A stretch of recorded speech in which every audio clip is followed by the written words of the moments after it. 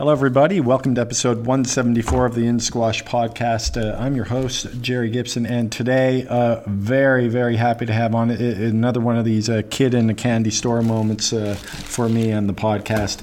Fantastic to have on Ong Beng Hee, one of the guys that from the era of squash that when I was really following the pro game a lot back when I was younger, and of course still following it at great depth and the great talent that's out there today. But when I was immersed in the game myself, sort of at the tail end of my better playing days, Ong Beng Hee was coming through, and what a talent he was. Rose to as high as number 7 in the world, Malaysian squash superstar, and we have a great chat today. He's the director of squash operations, I guess you could say, in Qatar, and he just came off running the Qatar Classic. That would have been about a month or so ago.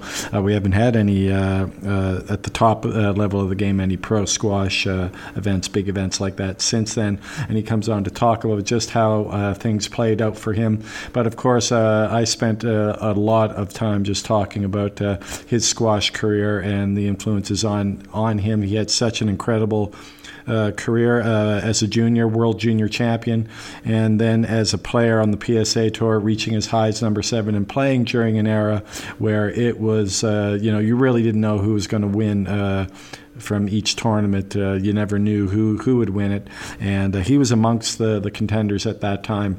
And so really enjoyed catching Ong Beng Hee just after the Qatar Classic and talking about that, but more importantly, looking back at his storied career, Malaysian superstar, along with, of course, legend Nicole David as well during that period, and we talk all about that backstory and how things are going and what his vision is there in Qatar as well. Now, just before we move on, I just want to give a shout out to the fellas over at Around the Court Squash, at the Around the Court Squash podcast.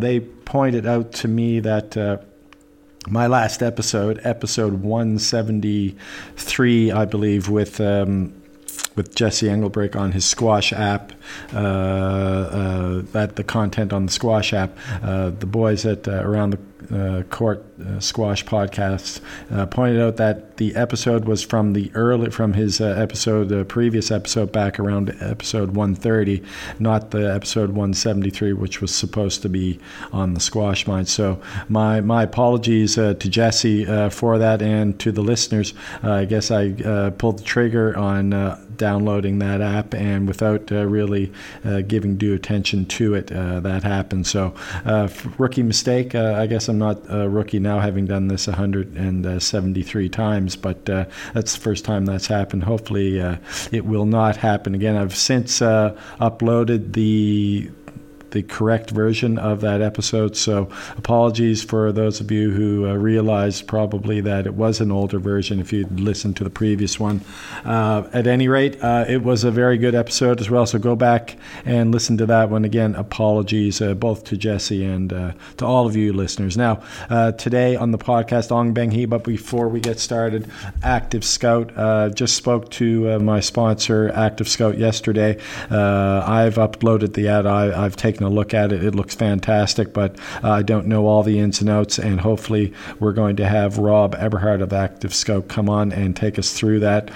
Canada's going through a tricky situation right now, as is much of Europe, in terms of getting out on the squash court, but I think in pockets here and there throughout Canada, we do have the ability to get out on the court, so Active Scout is going to be crucial to helping clubs maintain their membership and grow their membership during these difficult times. So if you're in management, if you're a player, if you want to grow your group of players under these circumstances, grow your network, grow your squash social media, I guess you could say, check out Active Scout, ACTIV scout.com. And now, without further ado, really enjoyed this chat with Ong Beng Hee. Hello. Hi, Beng Hee. How are you? How are you doing? Oh, great, man. Thanks for good to see you. Yeah, and you too. Likewise. Yeah. Sorry, had to delay a little bit. I just finished a meeting, so it was a last minute meeting I had to attend. No worries. It actually, I'm doing this at at my real job, so it gave me the opportunity to get some things done so that I could get through this without any stress. Sure. Yeah. But so, keeping safe, all well otherwise? Yeah, everything's good, man. All things considered, it's a challenging, difficult time, as you know. But how are things for you and your young family? You have 2 daughters like me, I think. Yes. How are things going in Doha for you these days? So far, so good. I think obviously, as you know, during the pandemic, all schools have been shut. They've recently just opened the last probably couple months now. Family's keeping well. We're all trying to stay indoor as much as we can. But I think slowly we are getting a little bit more time now, outdoor, and also all the restaurants have opened, all the malls have opened, schools have opened. So we are getting there slowly. And we're doing our best to stay safe, most importantly. That's great. Yeah, it's similar to here. I'm in the UAE. You might, I'm not sure if you knew that, but yeah. Yes, I do. Yeah. Similar kind of situation. Things are opening up. Businesses are open. Schools are reopening and having sort of half online, half in-house. So it's been great. But and squash is also opened about 2 months ago. The squash courts opened. So that's okay. Yeah. Hopefully there will be a Dubai Open soon, right? Oh, gosh. Yeah. Well, I don't know if you were around. You would have been playing. It would have been back in 2000, before 2007, which is exactly the year that I arrived. That's when the Dubai Threes. I don't know if you ever played in that event. They had the never played that photo. No, yeah, but they used to have it every year. It was quite a tradition. And then that club that they used to host it at, they shut it down. And since then, there really hasn't been much in terms of high-level pro squash, although they did have the Super Series finals 3 years in a row here. But, sure. Anyways, Bang Hee, it's great to see you. Great to have you on. We did meet. I met you a long time ago. It was in Busan, Korea. You actually won the gold medal there. And that was a fantastic. Wow, long time. That's a long time ago. Yeah, you were just a young fella back then. Yeah. But that was a great event for you because the squash on that weekend, and I thought it was fantastic. Your semifinal against Shahid Zaman, and then the final against Mansour.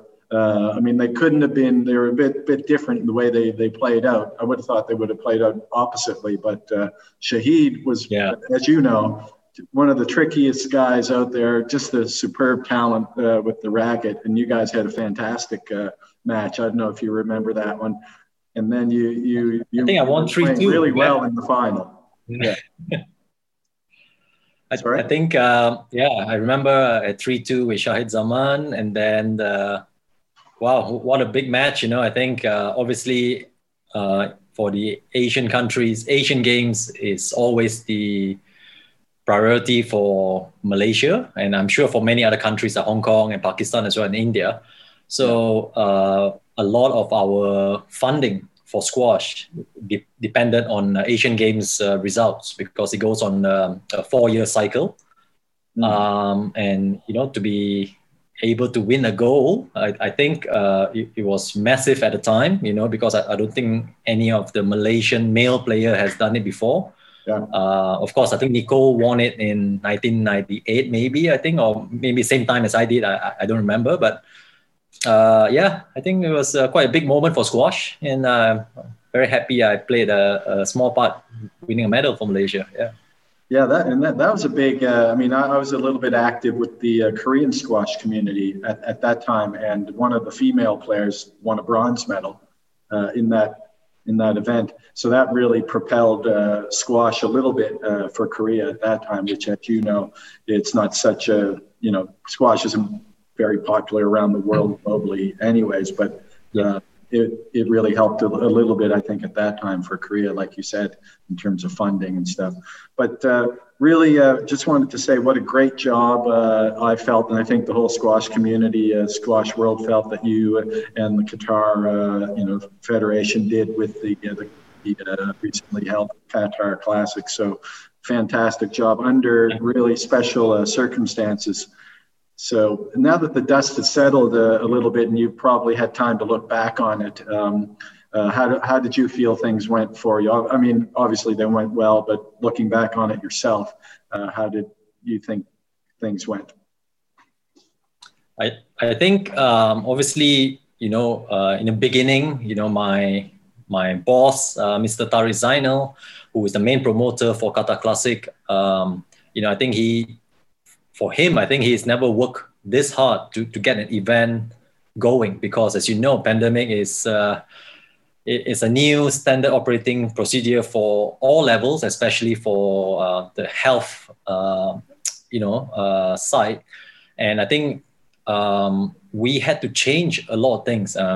And my boss, Mr. Tariq Zainal, I think that the amount of times he has met up with the Ministry of Health to discuss about how to host an event, that took a lot of time, and we didn't have much time because everything was done at the last moment due to the updating and the rules.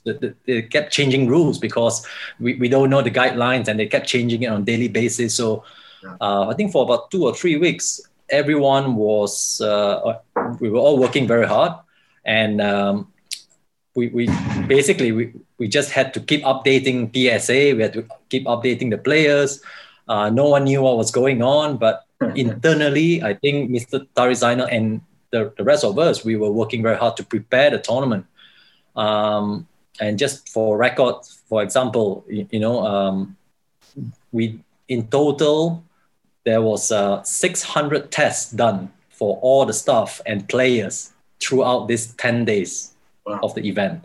Yeah. And that's how much work it took, So, and we had to wait for the results before the players could travel from the hotel to the venue. So all this logistic and also all the preparation for this year, for me, I personally, is the toughest, and we needed to make sure that all the players, all the staff arrive in Doha healthy and leave Doha healthy. I think that was the biggest, basically, the objective of making this event successful is to make sure that everybody is healthy. And whether it's through luck or whether it's through just hard work, I think my boss has done a great job, basically. I think all credit to him. He has guided us. He has led the team to a very successful event. I think, I hope this event is just once a year and not 3 times a year. It would be tough. But it's been a tough year. But we are very happy that everyone has got home safe and no one has contracted any coronavirus.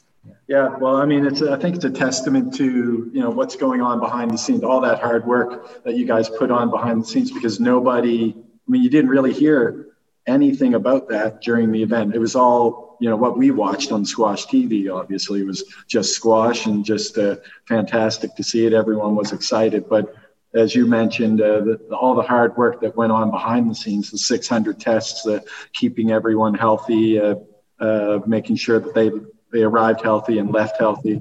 I mean, that's basically the bottom line for you, isn't it, to put on that event? The squash is always going to speak for itself, isn't it?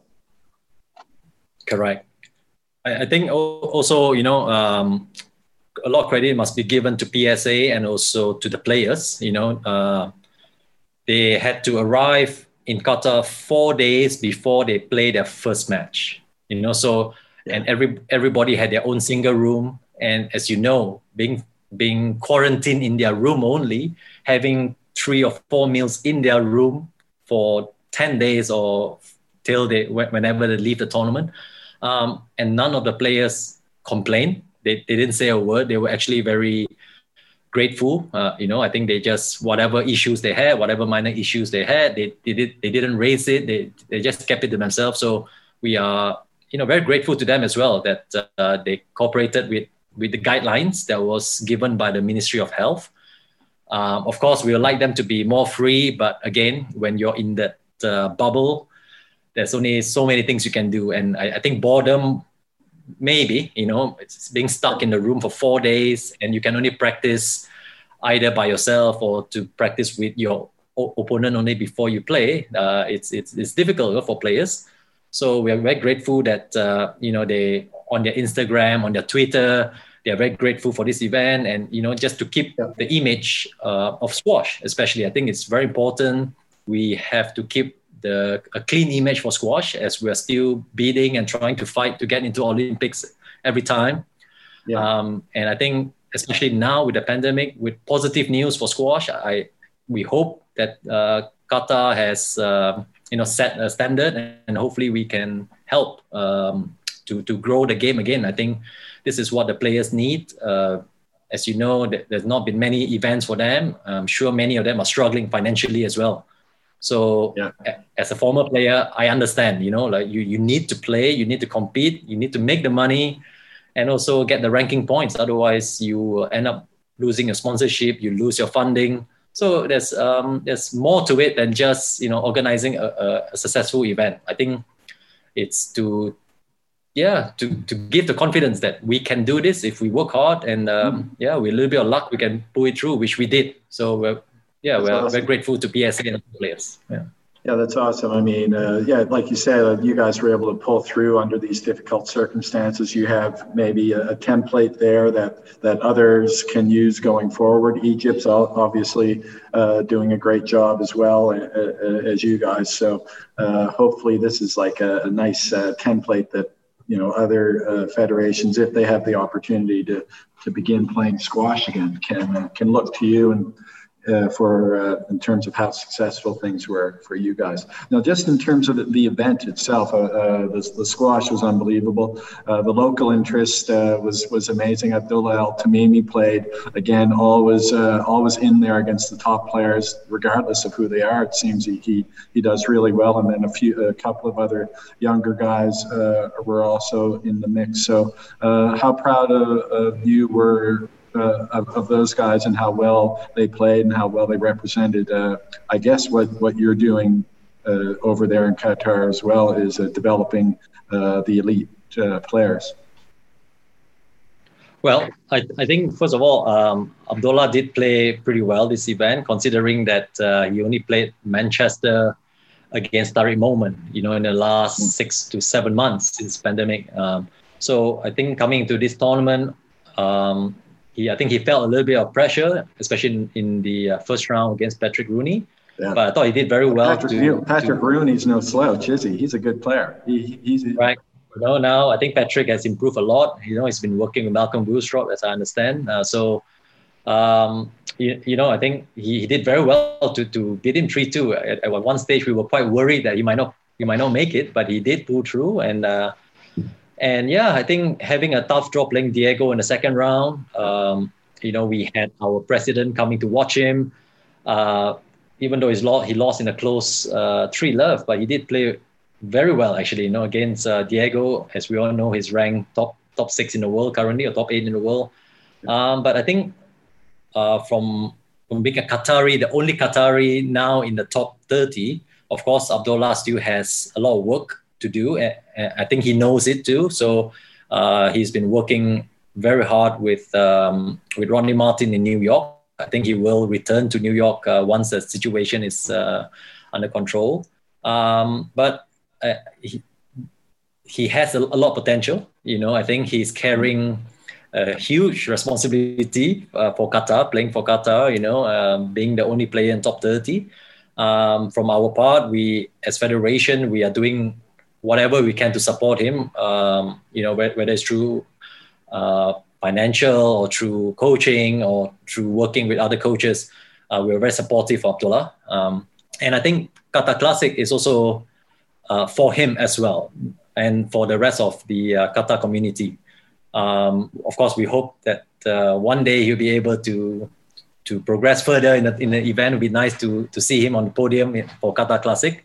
But I think very important that we keep supporting Abdullah, and also currently we're trying to help the rest of the Qatari players to close the gap, because we have a huge gap between our number one and number two. So we're hoping that one of the juniors will be able to step up soon, and just keep doing well, really. No, for sure. Abdullah played really well last year, had some good wins and some close matches against top players. But I think he's also, for the Gulf nations as well. Qatar is leading the way, and I think he's sort of a role model for those who are trying to make their way in squash in the Gulf nations. So, congratulations for that, and keep up the hard work and good work. Hopefully, maybe I'll try to get Abdullah on the podcast one of these days. Yeah. I think it'd be a good idea. I think you'll enjoy the chat with him. He's a very, very laid back, very open sort of character. I'm sure you have a good laugh with him too. Right on. Now, if you don't mind, Bengi, we've been talking about what you're doing now as a coach and things going on in Qatar, but I'd be very remiss if I did not take a look back at your sort of glorious playing career, dating back to, world junior champion, 15 PSA titles, number 7 in the world. I mean, that's just absolutely, people dream of that type of squash career. I did, but never panned out. I got to number 1 in Nova Scotia, Canada, but pretty good. But if you don't mind, so yeah, I mean, you've won medals in the Asian Games, obviously several, and also the Commonwealth Games. But I know your dad laid the groundwork for you early on. So if it's possible, what was it sort of like? What was it about your father that helped lay that groundwork for you to become what you were? World junior champion. At that time, you were young when you were working with your dad, but obviously whatever he did to instill sort of the skill that you had and the work ethic that you had, it came from him. I think with my dad, in my early days, he has really set the foundation for me. I think those days we did not have as much support from the association. So financially, it was a little bit tough those days, So my dad had to fork out a lot of his own personal money to support me, playing in regional events and also the international events. So I think what he did very well was to instill discipline in my training. I'll be on court, for a couple of hours a day in the morning, and whenever after school, whenever I have time, I will be on court again. So I think he did it in such a way that he didn't force me to train. He made it in such a way that, okay, let's train because, I think you have a chance of winning in this event, or you have a chance of, there's always a reward at the end of a stage of training, So I think in those early days, he just kind of laid that foundation. And, interestingly, when I got to about 15 or 16, I was already national number 2 player, just behind Kenneth Lowe. I'm not sure if you remember him. Yeah. I know the name. Kenneth Lowe. Yeah. So I was ranked number 2 when I was 16 years old. And my dad said, okay, there's World Juniors in 1998 in Princeton at the time. We have 2 years. I think 1996, when the World Juniors was held in Cairo, I made the semifinals of an under-19 event when I was only 16 years old. So my dad said to me and suggested to me, why don't you take a couple of years off from school? Just go full-time squash, basically join the PSA. Don't worry about PSA, but use PSA as just a foundation, to build, to play more matches, to get the exposure, get the experience. But the whole objective was to try to win the World Juniors. And because World Juniors was also the same year as the Commonwealth Games in Kuala Lumpur. Oh, right. So, it was a very interesting period. I think squash at the time was included in the Commonwealth Games for the first time. back in my home country as well. So we started to receive a little bit more funding. So I was able to basically become a young professional at 16 years old for 2 years till 1998. And then to decide again whether I should go back to school or have a look and see how far I've gotten in squash. So that was the plan from my dad. Basically, he just said, okay, from 16 years old till the World Juniors, you're going to be based in England. You just leave the country, train in England, play all the league matches, train with the best players at the time. I think obviously Peter Nicol was the world number one. Got in touch with Neil Harvey and just packed my bags and I left. Basically, I went to England when I was like 16, 17 years old and just lived in England, So what was that like? Because I know I've had a number of guys on Peter Genever, Lawrence Angela, Tim Garner, several guys. Obviously, I've had Peter Nicol on, and they've all they've spoken to,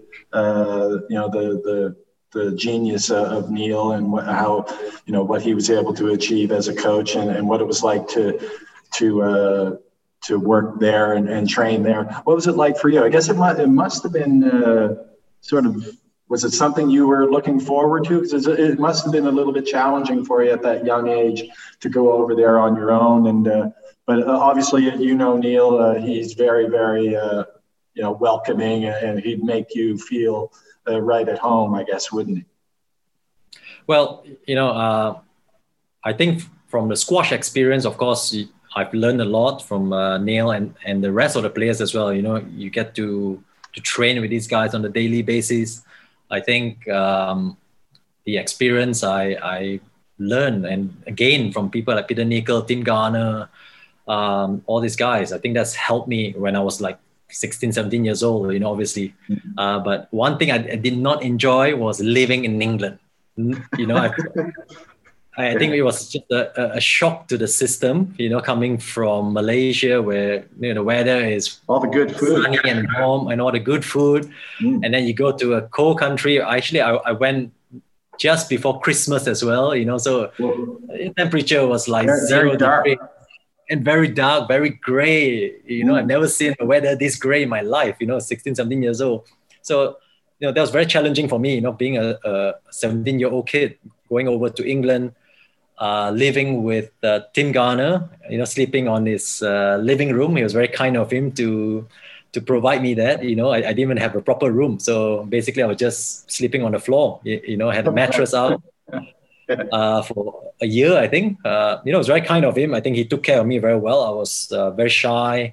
I didn't know what I was doing. I was 17 years old. So I was just there to play squash, just to get to know people. But again, I think being in England at the time, the first 2 years, 3 years, I think it's the most I've gained in terms of experience as a person as well, because you kind of, you get out of your comfort zone. I really got out of my comfort zone, and it's helped my squash tremendously. I think I won the World Juniors because of that. I got very tough mentally and physically as well. So, as you know, Neil is a very strict in his training. Discipline is a big part of his training, and he wanted certain things done. And it was challenging, but end of the day, once you won the World Juniors, you can't really. Well, I watched a little bit of your squash today, and sort of preparing for this, and it looked. I mean, I think it was actually there's a bit of footage of the Busan gold medal match with Mansour there. And it just looked like your footwork patterns were just really spot on. Is that something that you worked? I know Neil used to work on those footwork patterns quite a bit. Forget what he called it, the 150 or some sort of 120, I think. 120 or something. Yeah. Was that something that you had prior to going to Neil? Excellent footwork. I know you're quite strong in the lower body, but was that something that he worked on with you, or were there other elements of the game that he thought you needed to work on? I think for me, the whole movement at that time, it kind of worked very well.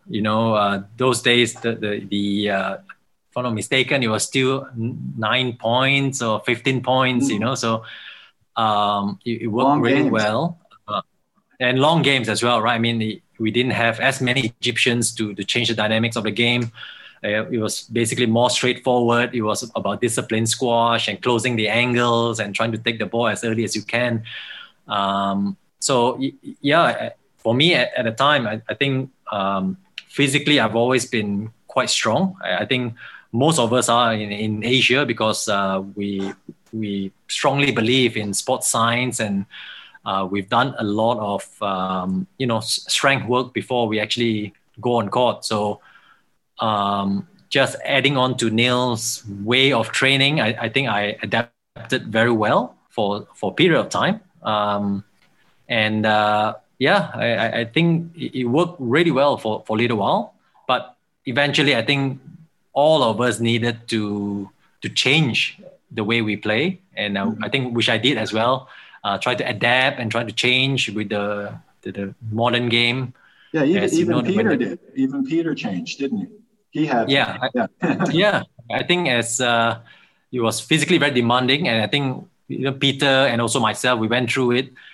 We got to a certain stage where we had to change our game a little bit. We had to adapt. We had to relearn certain things again, technically, and also the movement pattern. I think we had to change something. So, but all in all, I think it was a very good learning experience. From Neil. One of the biggest thing I've learned from him was to shut the opponent off, keeping very disciplined squash. Sometimes it looks a little bit boring from a spectator wise, but our job is to make sure to try to win as many matches. As those days we didn't have as many PSA, so every match was very important just to keep winning. I don't know if you remember this, Bengi, but it would have been maybe 1998, 1999, and I know you'd played some PSA before that, but it was the Hong Kong Open, and you'd gotten quite a bit of press just being who you were, world junior champion coming up. I think you might have been top 20 at that time, but I think you played Jonathan Power in an early round match in Hong Kong. I don't know if you remember that one, but I did. Yes, it was a really good match. It was a really good match, and JP, you could tell he showed you the respect. Normally sometimes he can be a bit tricky that way, but he definitely showed you the respect. Do you remember that match? I remember I couldn't see the ball very well because he kept sending me the wrong way, which was really, really frustrating. I think at the time I had Malcolm Wilstrop in my corner. He traveled as well. He was in Hong Kong. And I always remember the in-between coaching from Malcolm. And it's the first time I've heard from Malcolm. He said to me, Bengi, I feel very sorry for you because JP is playing best squash today. Yeah. And, all I can say is go in there, be positive, have fun. Because JP is just on absolute fire. So I'm like, well, thanks, Malcolm. I remember that match. It didn't look that bad to me. It looked like you were doing your best to contain him, and then also you were playing your shots as well. It wasn't like he blew you out of the water. At least that's my recollection of it. Yeah, I think playing someone like JP, if he's playing like this, it's very tough to beat him, and that's why he's world champion, he's world number one.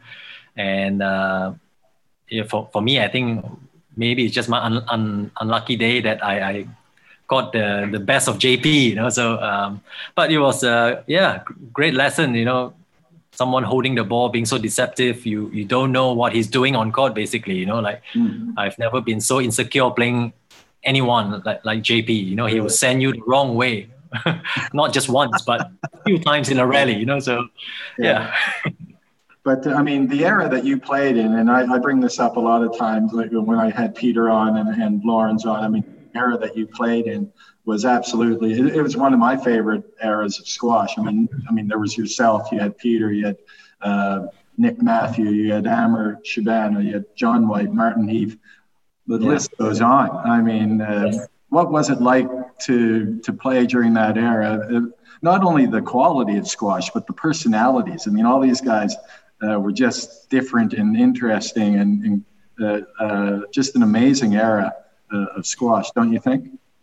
Yeah, I think even those days, like traveling with these guys, because we play in the same league as well. We train together, but I think that the level of squash those days is just as high as it is now. It's just that it's from different countries. If you look at someone like John White, David Palmer, you even have Paul Price and Stuart Boswell is up there as well. So it was tough. I mean, Stuart for me to get to he's one of the guys I'd love to watch. He was so smooth.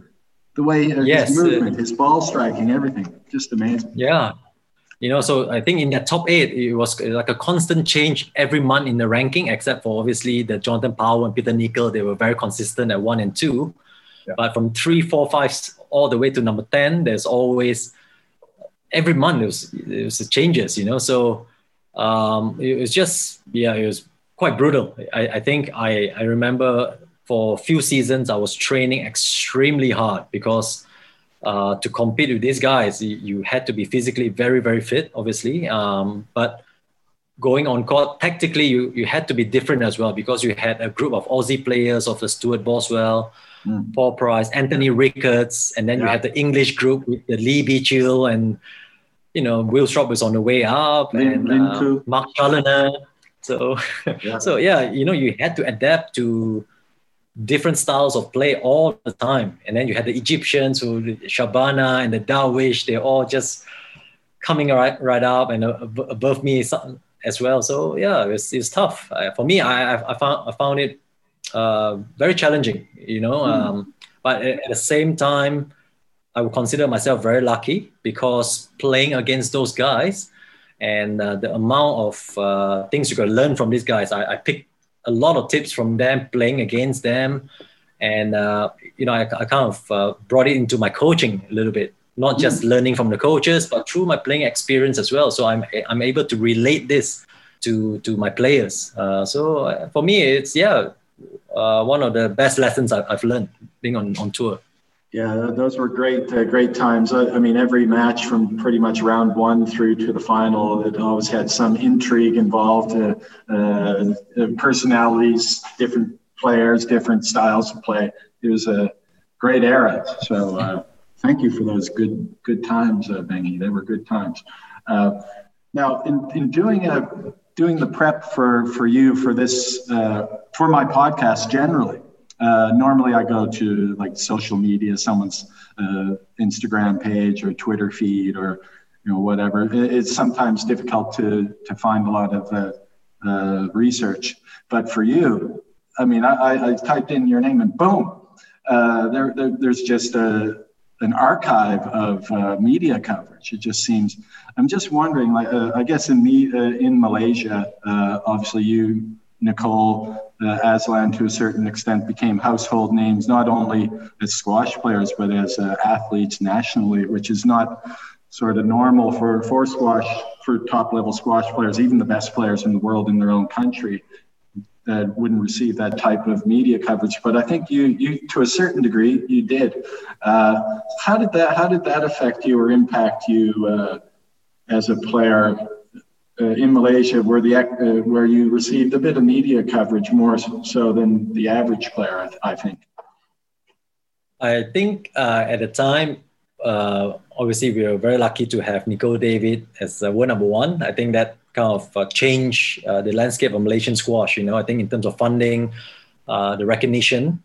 But I'm very proud that I was the one of the first players to become professional.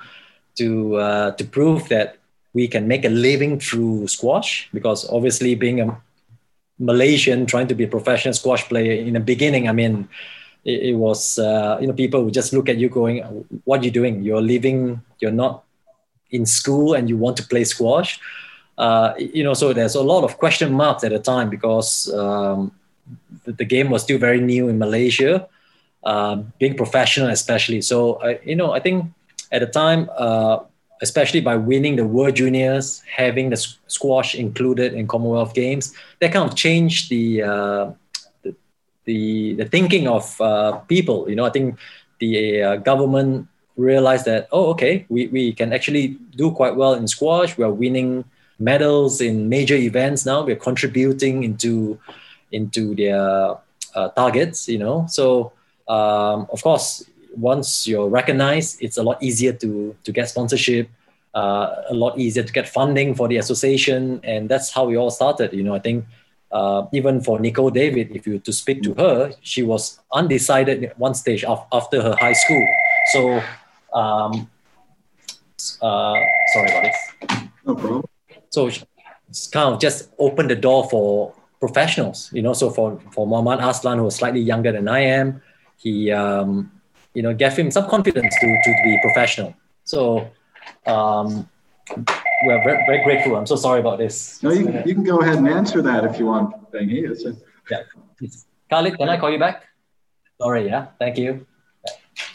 Sorry about this. So, yeah, I think being the first person to achieve, even a world ranking of 7, that kind of gave a lot of the younger generations hope that, okay, if Beng Hee can do it, maybe I have a chance. So I think that kind of opened a lot of doors for the rest of the players, the rest of the state association. They started investing into their program. And that's how we all started. I think it's similar to Egypt, as you know. Ahmad Barada opened that door to the rest of the players, and it hasn't stopped since. Unfortunately, we need, but I think it's important to have at least one guy to show the way, and then the rest will take care of itself. Yeah, absolutely.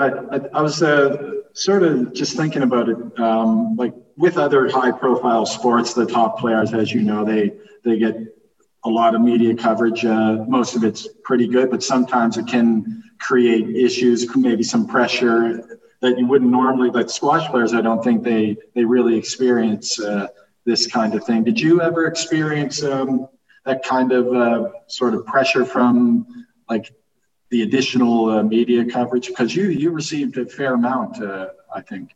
Yeah, I think for me, my dad, because he has really laid down a foundation, he has always advised me to actually stay out of the country as long as possible. I think what he was trying to do at the time, and he didn't want to tell me about it. He just said, basically he was just trying to keep me grounded. He just wanted me to focus on my squash, and the rest of it, he would have taken care. So I think if I've lived in Malaysia, trying to be professional in Malaysia, with all the media surrounding it, it would have been a little bit difficult because maybe as a young guy, I would have gotten big-headed or maybe a little bit arrogant and lose my way a little bit. So my dad basically just said, if possible, just live in England as long as you can, travel, train there, stay away from the country, and come back just for holiday, to have a little bit of time off during the summer. But most of the season, I was actually living in England, touring in Europe and just playing events. So I didn't feel the pressure from the media. I don't think I got any bad publicity out of it. Basically the guys just wanted to know my results. So pretty much a normal day for me.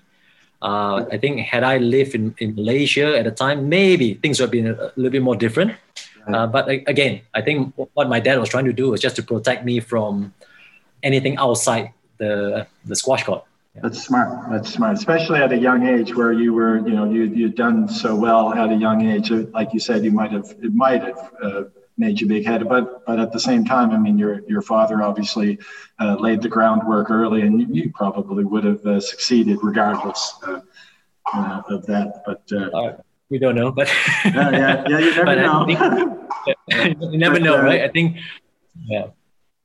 Yeah, but now I know you've been great with your time being in the phone's ringing off the hook there in the office, so I won't keep you too much longer. But I did want to ask you a little bit about your playing career. Now you reached number 7, and I mean I could go anywhere with this, but we only have a bit of time.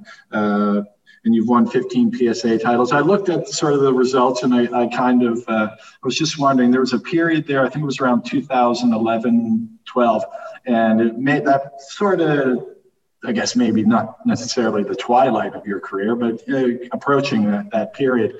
And you won an event, the Motor City Open in 2012. You beat Hisham Ashur in the final.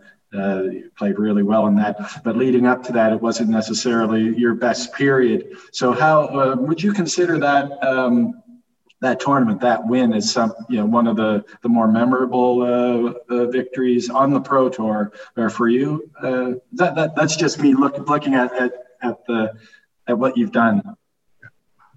Yeah, I think before the Detroit Open, for one full season, I lost in the first round, I think about 10 to 12 events. I lost in the first round. Practically the whole season, I could not win a match. For whatever reason, I lost confidence. I lost a little bit of interest at the time. Obviously, when you start to think too much about your age, it's like, age is catching up. Should I be retiring now or not? And then, I went to Detroit, being in a qualification, and I think from 2005, I moved up to Harrogate to work with David Pearson a little bit, and also with Malcolm Wilstrop. Came that year 2012. I went to Detroit with no pressure. I was just expecting to lose in another first round in the qualification, but somehow I scraped through two matches. I won 3-2 against, I think, Greg Marsh and someone like Ryan Caskelly, I think, if not mistaken. Okay. Made it all the way to the final, somehow won the event.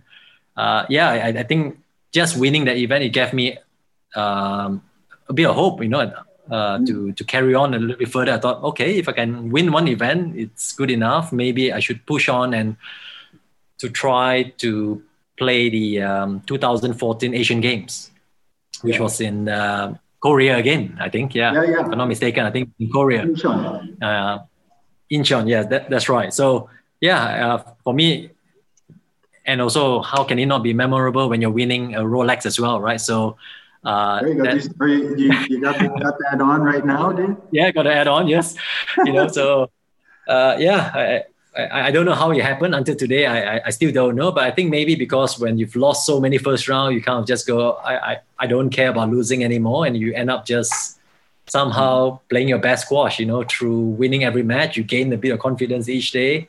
That's something that you can sort of teach your the younger players when they begin to feel pressure when they enter a tournament. I know in my own little squash world, the matches in my background where I have the big matches that I've won, it's always been a case where I've just gone on the court, really enjoyed it, had nothing going on limiting me in my head, and played my best squash as a result. Yeah, for every professional player, as you know, you've traveled a long way, right, from England to America to play, and you have only one chance. If you don't win this match, you have to pack your bag, change your flight, and then you leave again. So the pressure, especially the first couple of rounds, it's immense. You always feel it. You always need to learn how to handle those pressure. For me, after losing 12 times in the first round, I think I've learned a lot actually. And I went on court knowing what I needed to do, and I managed to focus. I managed to enjoy myself, even though I was not expecting to win the event. It's probably the only time I felt, okay, I'm just going to go in, I'm going to play my best today, whatever that is, and then let's see how it goes. So I think for me, winning Detroit was winning a world event. It's like winning a platinum event for me. Personally, to go from 12 first rounds to winning event like Detroit. So. And then also, I mean, also beating such a talented guy like Hisham in the final. I mean, to play against a guy like that who can do just about anything with the ball from anywhere on the court. You must have been in a really good place with your squash that day. Yeah, considering I think it was in the quarterfinals, I played Cameron Peely. It was 10-all in the fifth game, and both of us cramped up. Basically, we could not walk, and then to come back the next day to play Mohammad El Shorbagy, the younger Mohammad El Shorbagy at the time, to be able to to beat him as well, and then to play Hisham after. I mean, my body took about 3 weeks to recover after that, and because it was played on a normal court, it wasn't even on a glass court.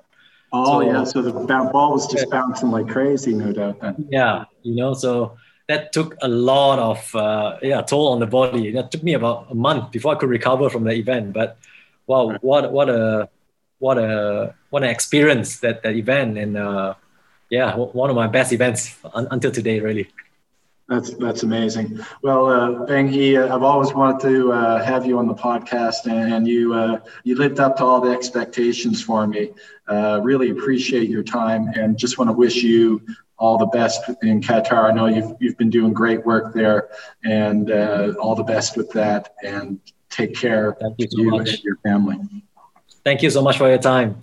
Well, he's all class. It was awesome speaking to him, Ong Beng He, and really appreciated his time and what great years he had on the Pro Tour. Really loved to watch him play throughout the years, and it was great to get some of the backstory there and also to hear all about how things are going to hopefully play out for him there in Qatar as director of squash. I just want to thank everybody for listening. We've got some really good ones hopefully coming up in the next few weeks, so stay tuned for those. I hope your squash is going well. I'll be playing. It's a UAE National Day week this week, so I've got 3 days off, so a 5-day long weekend. Planning to play a little bit of squash, a little bit of golf, and also do some, get some gym work in. So, yeah, hopefully it's a good week. And the squash I'm looking forward to. That's going to be on Thursday, a few days from now. So looking forward to that. But I hope it's all going well for you guys too. Please share these podcasts on your social media. Give me a like, give me a retweet, what have you. Like on Instagram as well. I'm on Instagram. I'm on Twitter. At In Squash Podcast, and of course Facebook. Take care, everybody. Have a great day, and all the best with your squash, and all the best to you and your families during this challenging period. Goodbye now.